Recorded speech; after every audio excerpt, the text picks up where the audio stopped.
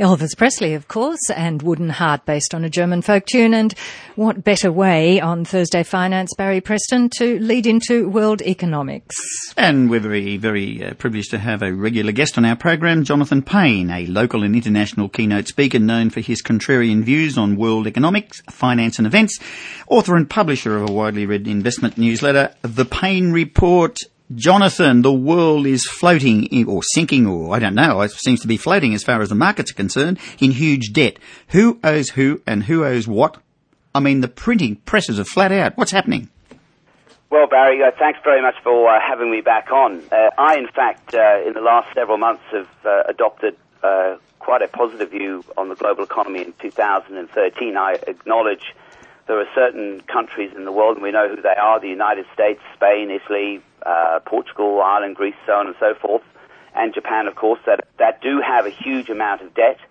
But as I've been saying for some years now, only 10% of the world's population live in those countries, which means 90% of them don't.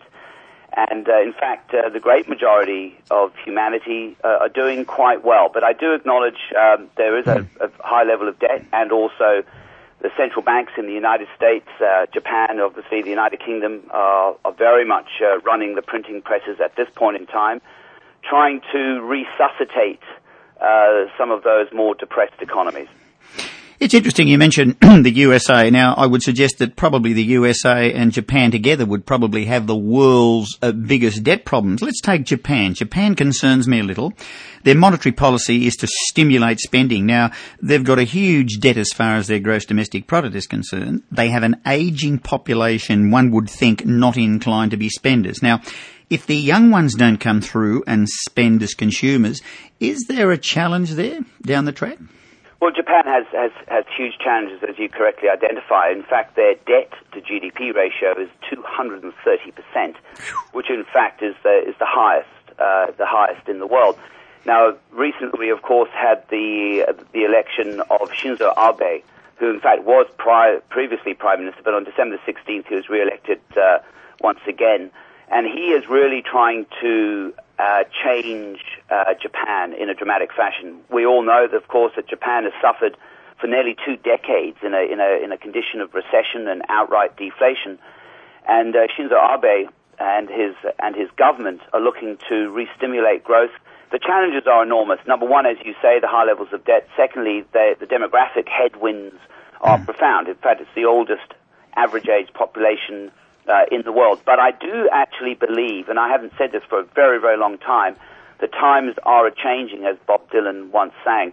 And we're going to see the Bank of Japan, the central bank in Japan, really pursue a turbocharged monetary policy, and they're going to really fight this deflationary condition. We've seen the yen depreciate very significantly against the US dollar. That has been one of the big problems for Japanese exporters, that the Japanese yen has been too strong, too expensive, and that is now changing.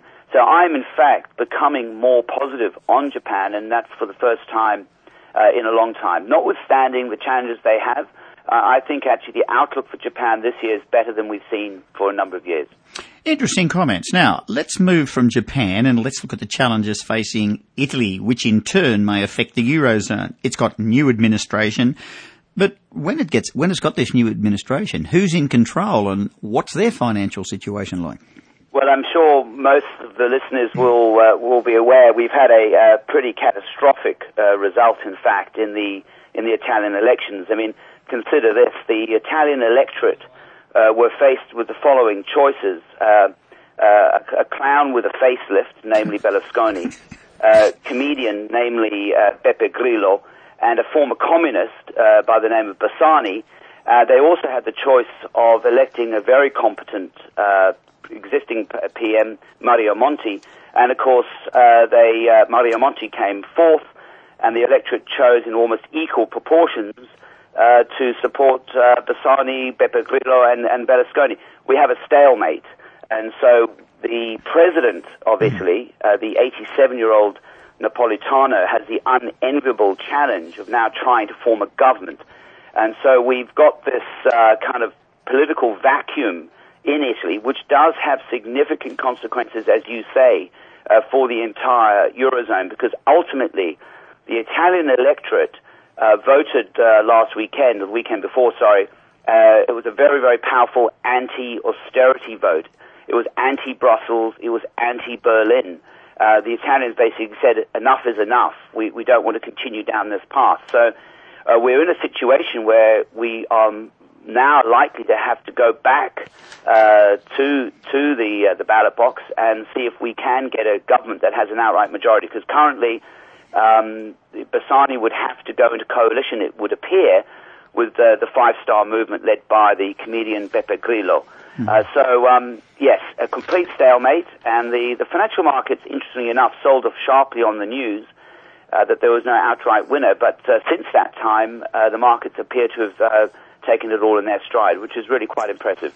Interesting. We're talking to Jonathan Payne, author and publisher of the widely read investment newsletter, The Payne Report. We'll be back soon to have a look at some more things happening in the world.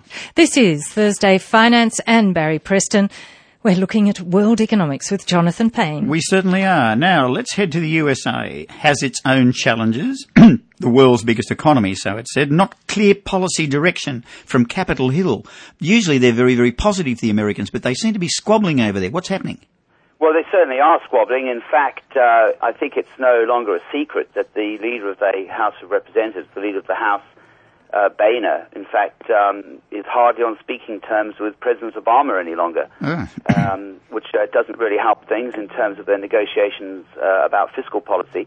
On March the 1st, we experienced what they've dubbed the mini fiscal cliff, this mandatory $85 billion cut in government spending, which mainly hit the defense sector. So I'm afraid in terms of the kind of fiscal outlook for the United States, it's quite apparent that fiscal spending or government spending will decline over this year and over the next few years. Very, very fortunately, and readers of the Payne Report will know this, through last year I became much more positive on the housing sector in the United States, which was quite a relief for me, having been so negative in 2005 and 2006. There is undeniable evidence now that the housing market is improving in the United States. The manufacturing sector is showing signs of life. And, in fact, the American consumer is coming out of hibernation. So, in fact, I've penciled in growth in 2013 for the United States of 3%, which is quite a bit above the consensus forecast. And also, on top of all of that, there is this prospect within the next decade that the United States could become energy independent. That's interesting. Kind of shale gas, oil revolution. So the economic situation in the United States, I think, has improved, but I would certainly acknowledge the gridlock that we're currently seeing on Capitol Hill and the continuing ever-growing divide between the Democrats and the Republicans. Do you consider that China would be a little bit concerned? I believe it's amassed a huge amount of foreign currency, and obviously it's US dollars, that the concern within the currency, not currency wars, whatever you want to call it, but the trying to devalue the American dollar, could China be a bit concerned about this, do you think? Well, I think they are concerned, and they have been concerned for some time. In fact, China now, the People's Bank of China, the central bank, has indeed got foreign exchange reserves equivalent to approximately 3.3 trillion, and that's trillion with a T, by far and away the largest foreign exchange reserves of any central bank in the world. It's just a formidable amount of money in anyone's language. And as you say, the majority of that is actually invested in US dollar-denominated assets. We think the number's around 60 to 65%, because the Chinese have, in fact, been attempting to diversify away from the US dollar because of their concerns, medium to long term, about the value of the US currency, because yes, I think the Americans have been quite deliberately trying to devalue their currency over the last several years, although they don't actually admit to it. I think it's been quite subtle. And so what we've seen is that the Chinese are looking to invest in other currencies, but quite frankly, as we all know, many currencies don't look that attractive at the moment. The British pound doesn't. The Japanese yen, they're quite overtly devaluing that currency. The US dollar, as we've just discussed, has been on a declining trend. The euro has its challenges as well, and it's in that framework as to why the Australian dollar is as strong as it is against pretty much every currency, because in a world of ugly currency ducklings, the Australian dollar is certainly a swan, but fortunately not a Wayne swan. And not a very big swan either. We're nearly out of time, but there's 3 countries I'm going to mention, and if you can give us a very brief comment on them. Vietnam, Indonesia and India. What's happening with those 3?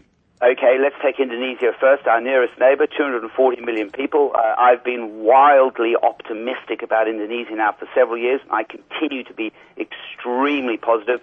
And I think we here in Australia need to engage much more fully with Indonesia. The prospects are outstanding. The economy is growing at 6.2%. And I think it'll be one of the better performing economies in the next decade. Vietnam went through a bit of a softer patch. Last year it grew around 5%, but I think that growth rate is going to pick up somewhat. I continue to be positive on Vietnam. India last year had a pretty poor year in terms of its economic growth. But again, I remain optimistic about India, in the very, very long term, notwithstanding their challenges, corruption, poverty, obviously, and infrastructure. But, you know, you've got 1.2 billion people, so you've got a large amount of opportunities and possibilities, and I see that economy going from strength to strength in the years and the decades ahead. Jonathan, on behalf of everyone at 2NURFM, thank you very much indeed for your great knowledge of what's happening in the world. We'll have you back soon. Thanks very much, Barry.